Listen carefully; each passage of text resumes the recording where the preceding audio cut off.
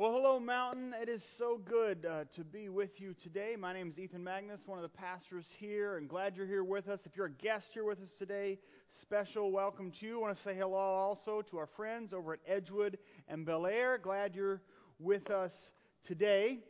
We're wrapping up the Torn series today. We have been talking in this series about all the ways that our lives are torn. Torn hearts, torn dreams, torn sexuality, torn families. It's been a hard series. This isn't the kind of stuff that we normally, I think, like to talk about. It doesn't come easily, but it's pretty important. Along the way, we've learned a lot of stuff. Two things have kind of really stood out to me that we've learned throughout this series. The first thing we've learned is that all of us are torn. We say around here that we practice Me Too theology. You struggle? Me too. You've got baggage? Me too. You've got questions? Me too. You've got doubts and fears about God? Me too. You're torn because of what people have done to you? You're torn because of what you've done? Yeah, me too. So we've learned that all of us are torn. The other thing that I think we've learned is that being torn hurts. I was down at the ocean this summer about 2 months ago, and I took a wave wrong and landed badly on the beach. And still, if I raise my arm above about here, it just hurts. Something's torn in there. Torn muscles, torn joints, torn ligaments. Have you ever torn a toenail? Oh my goodness, a toenail. That hurts like crazy. And yet it's not just that kind of pain. Torn hearts hurt. Torn sexuality hurts. Torn families hurt. There's a special kind of agony associated with all these ways our lives can be torn. This last week, though, I want to explore something else, though. It turns out that in addition to all that pain, the greatest potential risk from all the ways that we're torn is that the ways that we are torn in life might also tear us from God. It can happen in everything we've discussed in this series. Our torn sexuality leads to secrets, and it leads to shame. And we start to hide even from God, and we're torn from God by that. Our torn families, it messes up what we think it means to be a child. It messes up what we think the parental love of God is like, and so we're torn from God. Torn hearts about what we hoped for the future. Torn dreams about what we thought our life would be. The world itself just tears at us, and we begin to mistrust God and to doubt God, and it tears us from God. So if we're going to have a conversation about all the ways that our lives are torn, we can't leave out what we're going to talk about today, which is that we can be torn from God. Some of you here today are torn from God. And if we're going to have that conversation, well, the good news is God wants to be part of that conversation. I'm so grateful for a story Jesus told. I'm so grateful that the author Luke wrote it down and that now it's in our Bible, because this story Jesus told is precisely about how when we get torn by life, it can tear us from God. If you have a Bible with you, you can look at Luke chapter 15, or maybe you've got it on a tablet or your phone or something like that. If you don't have a Bible, at the end of the service, come to MI5. We would love to give you a Bible. We want everybody to own one. Luke chapter 15, the context of the story is this. It says, "Now the tax collectors and the sinners were all gathering around to hear Jesus. But the Pharisees and the teachers of the law muttered, 'This man welcomes sinners and eats with them?'" That's how Jesus rolled. He welcomed sinners and ate with them. And so we have here two groups of people listening to Jesus' story. The first group, the group Jesus was hanging out with, those are the people who are torn and everybody knows it. They were torn inside themselves, but they were also torn from society. They were torn from proper company. They were on the outskirts, and they were the outcasts. And the other group of people, well, they were torn, of course. Everybody's torn. But they hid it so well. They acted like tornness was somebody else's problem, but they had everything together. And it's to these two groups of people that Jesus tells these important stories. And we're just going to look at one. In fact, it's a story about these two groups of people. And as you'll see, it's a story about us. It starts off, Jesus introduces the characters. Verse 11, there was a man who had two sons. Now, I'll pause there for a second just to make sure we understand what's going on here. Because when Jesus begins the story this way, everybody listening would have known that he's just said something significant. To be the child of a wealthy landowner, and we'll discover this man is a wealthy landowner, that was a significant status in that culture. A status that the sinners and the outcasts Jesus was with could have never hoped for in their life.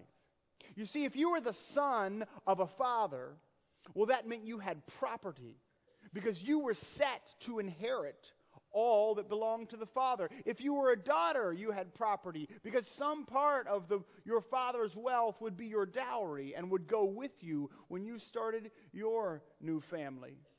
If you were a child of the father, you had a place where you belonged, around the table with your family.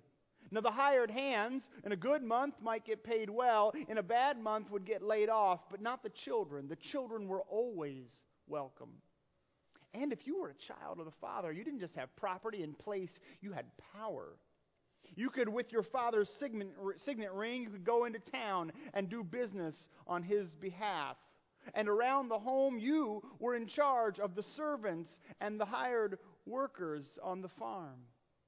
All of this was the status of a son or daughter of the Father. And that's how Jesus starts his story.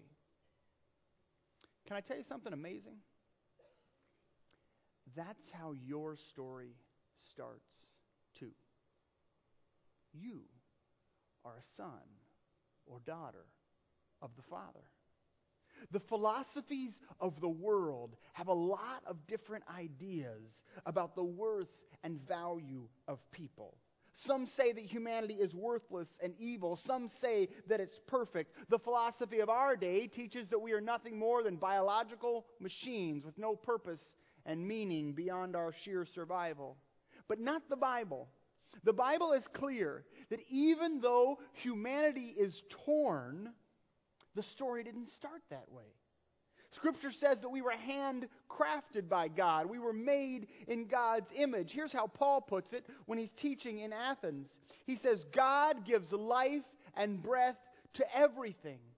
For in Him we live and move and have our being. We are His offspring. And we can never let ourselves forget that that's the way the story starts.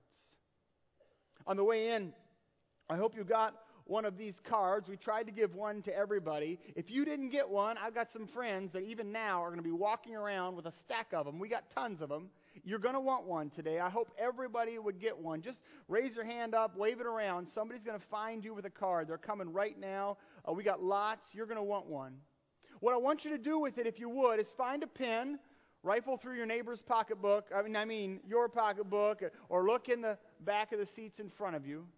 And right there, under where it says God's beloved, in great big letters, write the word daughter or the word son. Great big letters. Because we need to be reminded how our story starts. We are His offspring, created image bearers of God. Right there, God's beloved son, God's beloved daughter. Write it big. Fill all that white space because that is who you are. So this story, it's sort of about us. And here's how it continues. There was a man who had two sons. The younger one said to his father, "Father, give me my share of the estate." And so the father divided his property between them. Now again, it seems so simple. A kid asks his dad for money. What's so weird about that? Some of you are saying that happened to me 3 times this morning, right? A kid asks me for money every time I turn around. What's so weird about that? But this isn't just any kid asking for any money. He's asking for his inheritance. And you get your inheritance when your father dies. What the son is saying here is, Dad, I wish you were dead. I'd rather have your cash than your company, Dad. I'd rather have your loot than your love. This relationship we have doesn't mean that much to me. This farm that we've got, I'll take my half now, cash out, while the getting's good. The people listening to Jesus that day, their jaws would have been on the floor that any son would say anything like that. And if their jaws could have gone any lower, it would have happened when the father says, okay. Jesus continues the story. Not long after that, the younger son got together all that he had, and he set off for a distant country, and there squandered his wealth in wild living. After he had spent everything, there was a severe famine in the whole country, and he began to be in need. So he went and he hired himself out to a citizen of that country, who sent him out into the field to feed pigs. He longed to fill his stomach with the pods that the pigs were eating, but no one gave him anything. And now our beloved son is in a bad way. What else could you say about what has happened to his life than to say that it's been torn? Torn by his greed and his pride. Torn by riches, and now torn by poverty. Torn from his father. Everything about it. There he sits in the pigsty. His life torn. His heart torn. His hopes torn. His family torn. If his brother is right, even his sexuality has been torn. We could have based this whole sermon series just on his list of problems. But we didn't, of course. We based it on our list of problems. Because his list is our list. We are beloved sons and daughters. Yes. But there's more to the story, isn't there? Take a look at the card again. Some of you have already read it. Down there at the bottom, you see there's some white space where we wish there wasn't. We wish it was all filled in, but there's space there for any who are willing to be honest with themselves. Would you pick up the pen again and write what is true there? But I have been torn by. What needs to go there? Is it abuse? Is it broken dreams? Is it lust? Is it anger? Is it striving after perfection? Is it doubt? Is it fear? It may not be as clear-cut as it was in the story Jesus told. You may never have told your father, I wish you were dead. But you might have. Some of us have. Some of us have felt that torn in our families or in ourselves or in our relationships. We have this card, and both of these things are true. We are God's beloved child, but we have been torn. Will you write something true today? Will you write something true? Can we just be honest? I promise, the thing you're afraid to write, 100 people in this room could say, me too. Me too. What do you need to write down? Lies, addiction, disappointment,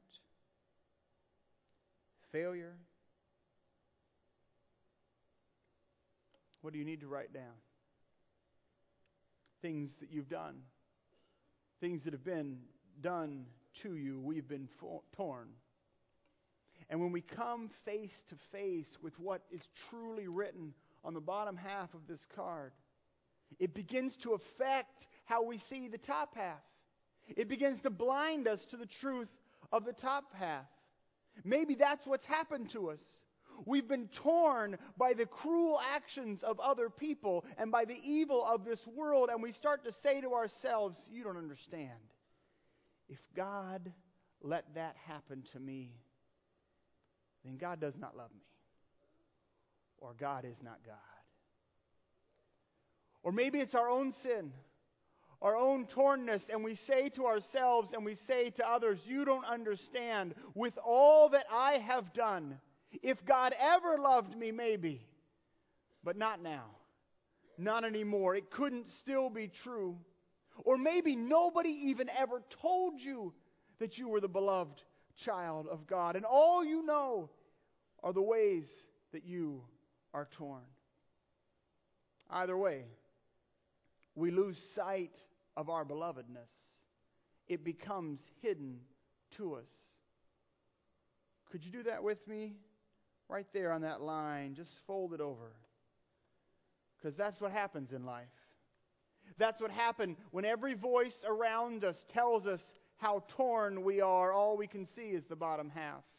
Every magazine tells us about a perfect life that we can never live up to. Every failure reinforces the refrain that your tornness is who you really are. Your guilt presses down, and your past speaks with a voice louder than you can bear, that it is your tornness that is the sum total of your identity. You may want to remember the top half of the card, but you forget. Because every voice around you says, look at that bottom half. And over time, it's like when you run your nail across the crease. It gets folded down hard. Go ahead, do it. Fold it down hard. That's what life does. So the back half never pops up, and all we can see is how torn we are. And nobody wants to live like that. Being honest about our failings is hard work. Being honest about how others have failed us is even worse. Some days we don't want to face how torn we are. We don't want to admit the truth to ourselves. And we definitely don't want anybody else to know. Can I tell you a secret? This is a little silly. There were some things I didn't write down on the bottom half of my card, on the off chance that when I hold it up like this, you can read it on the camera. And there are some things you didn't write down on the bottom half of your card, because the worst thing in the world would be that somebody else, maybe the person sitting next to you, would discover just how torn your life really is. And over time, we figure out. You stare at this long enough and you figure out there's another way. I'll teach you the secret right here. It's not complicated. You just take your finger right here and you go like that. You can do it. Go ahead.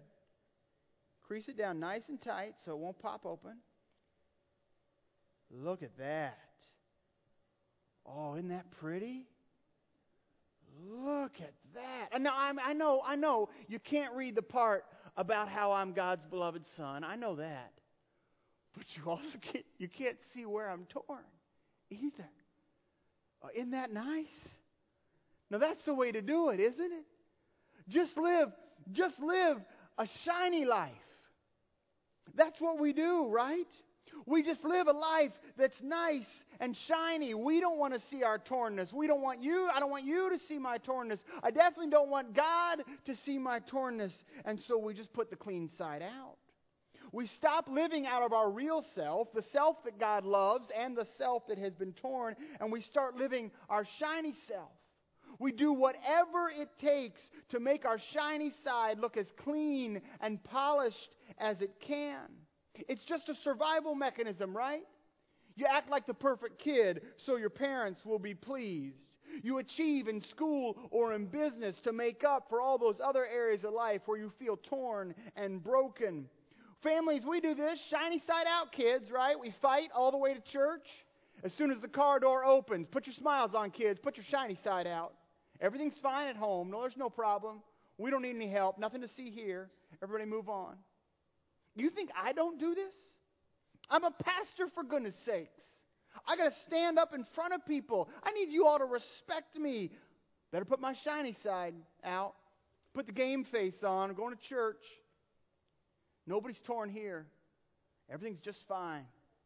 Don't look inside the fold. I'll be honest. I know how to live my shiny side. I'm good at it. I know how to keep what's torn creased up tight, to smile even when I'm sad, to pretend to have it all together, and so do you. I was so sad when Robin Williams died. I loved Robin Williams as a kid. I was so into his stuff. I thought he was the funniest thing ever. Mork and Mindy made me laugh and laugh. That was good stuff. I read some articles about his lifelong struggle with depression. In one of the interview, he told a story about how when he was a kid, he just learned. Then when he told the truth about all the dark junk in his life, nobody liked it. But when he cracked jokes, everybody liked that.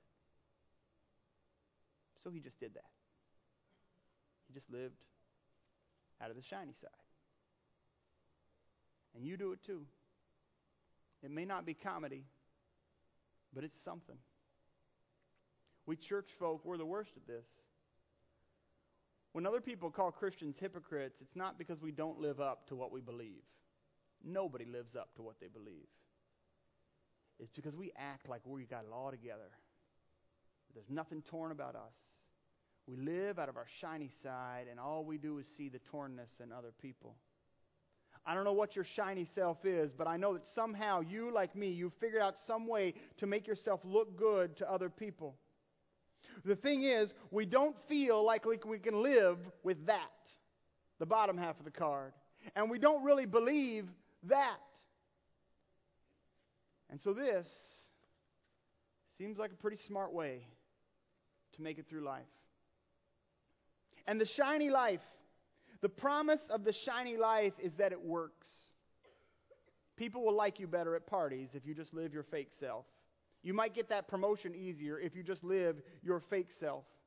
But the agony of the shiny life is so much greater. I want to be really straight with you. If you are still living out of the shiny life, you need to know something. As long as you live your shiny fake life, you can never, ever be loved.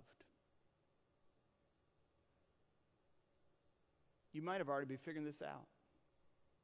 You can never love yourself because you know that you're a fraud. You can never genuinely be loved by someone else because you spend your whole life in fear. What if they found out how torn I really am? Some of us right now are in relationships that we built on the shiny side of life, and we are agonizingly terrified that they might ever peek under and see the tornness. Because what would they think? Would they still love me if they knew? How many nights of sleep have been lost with that question alone? And as long as we live out of the shiny side, we can never really experience God's love for us either. Because God loves the real you. God loves the torn you. That is the beloved child that God made and wants to restore. Not the fake you, not the one you invented.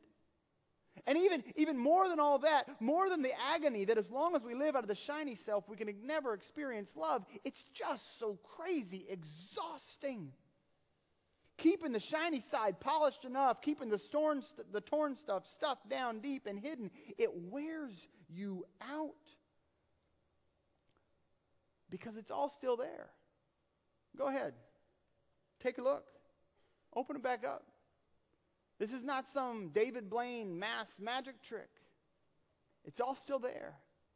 All that torn stuff of our life is still there.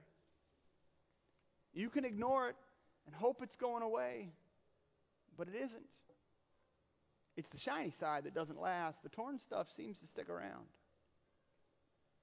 And when the day comes that you once again face the torn of your life. When the card's flipped open and that's all you can see, and you start to wonder if this is all the identity you have left, then you want to know how this story ends. So pay attention. Because something wonderful is about to happen. Jesus says, when the son came to his senses, he said, "How many of my father's hired servants have food to spare, and here I am starving to death?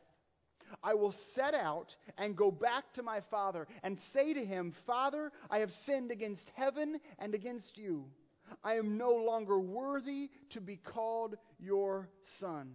Make me like one of your hired servants.' So he got up and he went to his father."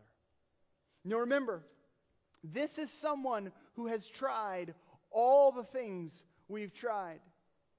Remember, he left his father, tried to leave his tornness behind, and he went off to the shiny city to live his shiny life.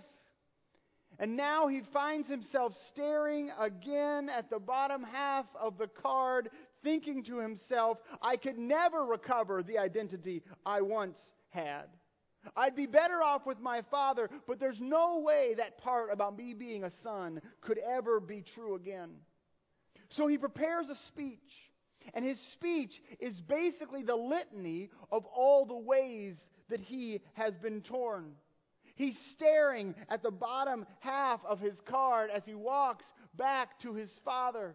Just staring at all that it says, rehearsing his speech as he approaches his father. But I want to tell you a miraculous secret. Look down for a second at just the bottom half of your card. Keep it creased and folded over. Look down at it. And when you stare at the bottom half of your card, as you walk toward your father, as you stare at the bottom half, and that's all you can still see, remember, this is what God sees as you walk toward Him. Here's how it happens. So the son got up and went to his father. But while he was still a long way off, his father saw him and was filled with compassion and ran to his son and threw his arms around him and kissed him. The father who had watched his child disappear over the horizon, tearing apart every relationship they had left, now waits and watches the horizon still, desperately longing for him to return. And when he does, wraps his arms around him. For the father can still see what is still true, that the core identity of that son is still maintained by the love of the father. The son, looking at the bottom half of his card, says, "Father, I've sinned against heaven and against you. I'm no longer worthy to be called your son." But the father says, "Son, spare me the speech. I know all of that is true. I know what the bottom half of your card says, but this is what I see. I know the whole story. You are my beloved child. Quick, bring the best robe, for you are my son. My property is yours. Quick, bring a ring and place it on his finger, for you are my son, and my authority is yours. Quick, go find a cow and kill it and cook it, for we're about to have a feast. For you are my son, and my table is where you belong. You were dead and are alive. You are lost and are found." And right about now, everybody listening to Jesus would have understood. This is not some story about some random family. This is the story about all of creation. This is the story about all the sons and daughters of our Father in heaven who have been torn away by choices they've made and choices others have made, who have been torn away by the evil of our world and wonder if the ways they've been torn might tear them from God forever. And Jesus tells this parable so that we would know that God's mercy is for the torn. God's mercy is for the torn. I don't know what you've heard about God. I don't know what people have told you about God, but I know what Jesus said about God. Jesus says, I didn't come for healthy people. He might have added, I haven't met any. I came for sick people because God's mercy is for the torn. Paul says it this way, God demonstrates His own love for us in this. While we were still sinners, when all we could see was the bottom half of the card, when all we knew was true about us was the bottom half of the card, that's when Christ died for us. And just like that son, we come before God with our speech prepared. We're so aware of all the reasons we could never be a daughter ever again. We could never be a son ever again. Maybe we could just get made a servant. Maybe all you can see today is the bottom half. Maybe it's overrun your identity. Maybe you don't believe the top half ever was true or ever could be true. But this is what God's Word says. Look, see what great love the Father has lavished on us, that we should be called children of God.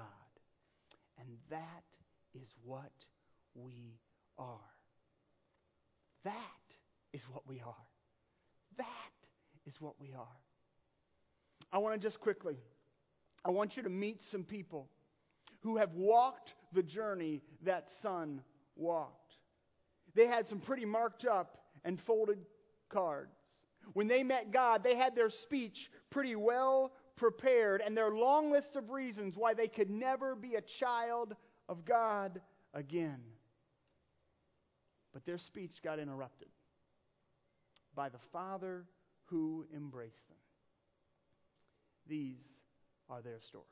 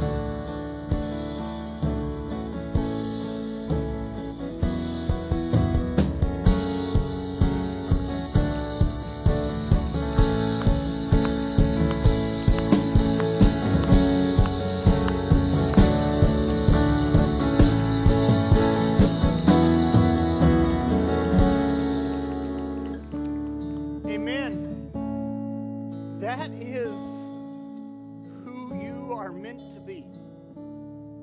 God's beloved daughter.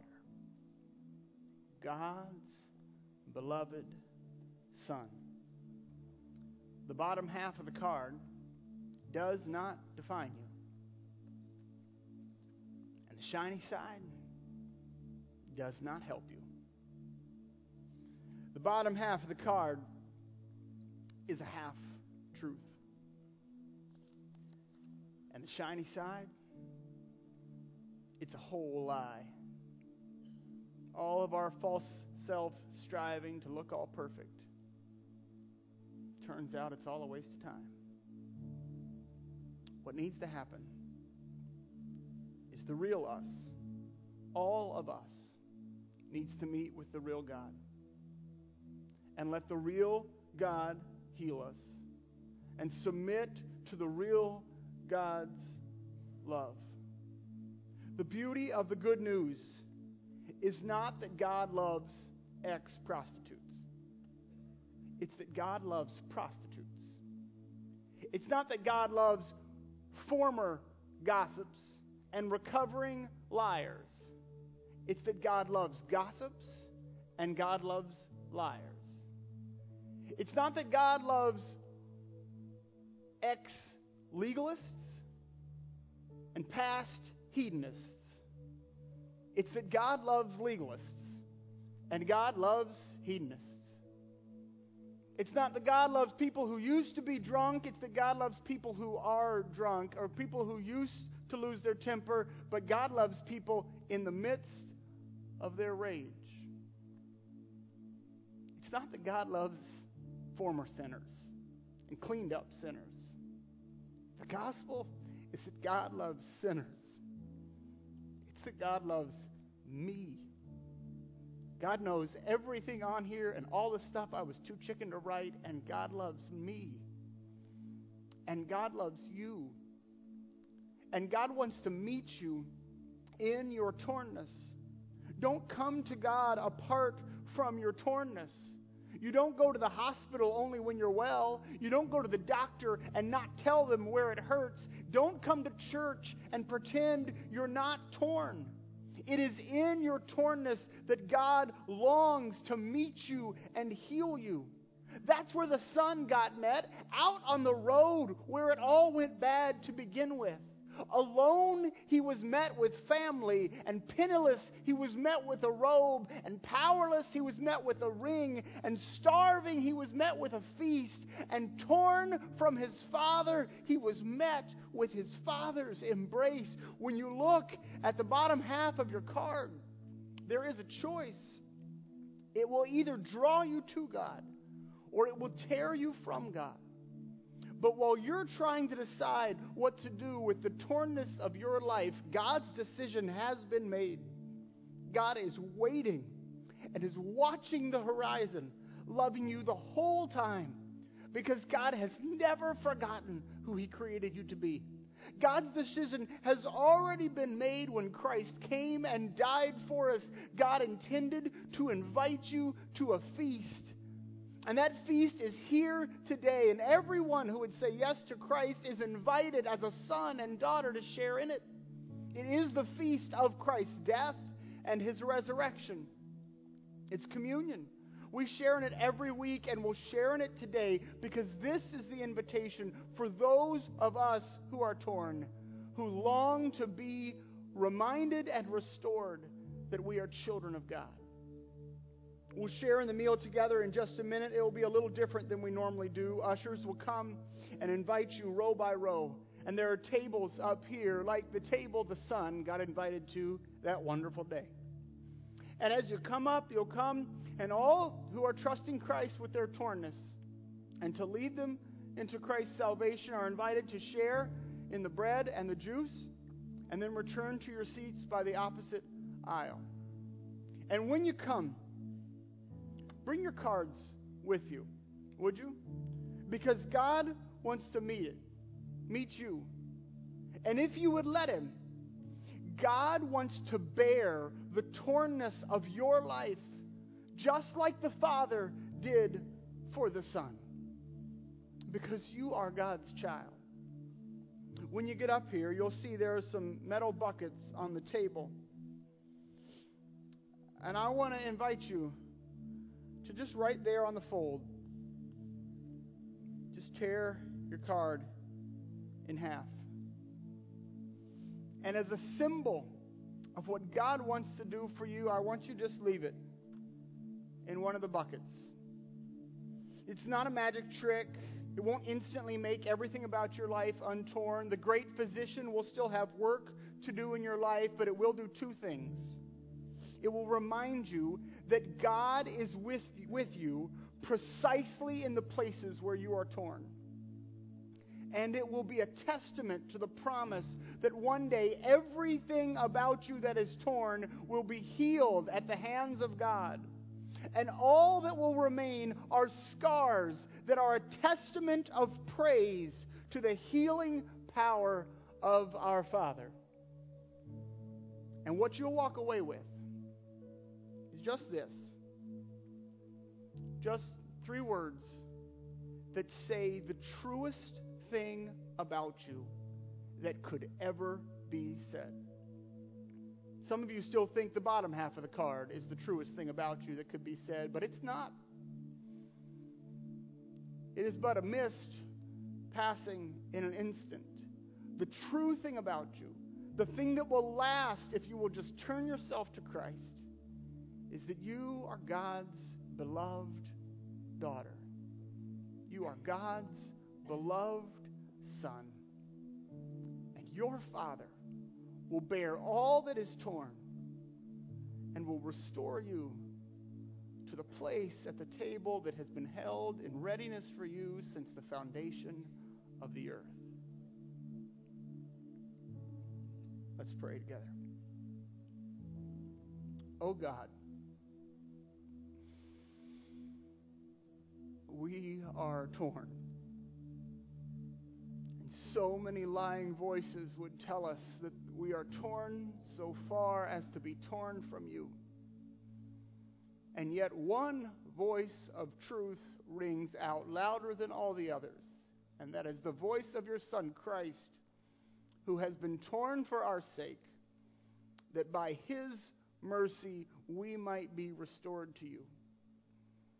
I pray for all of us today, God, that many would today let themselves be restored to you, and that all of us would know who you know us to be, your beloved sons and daughters. In Jesus' name we pray. Amen. As the ushers direct you, come and receive your place at the table of your Father.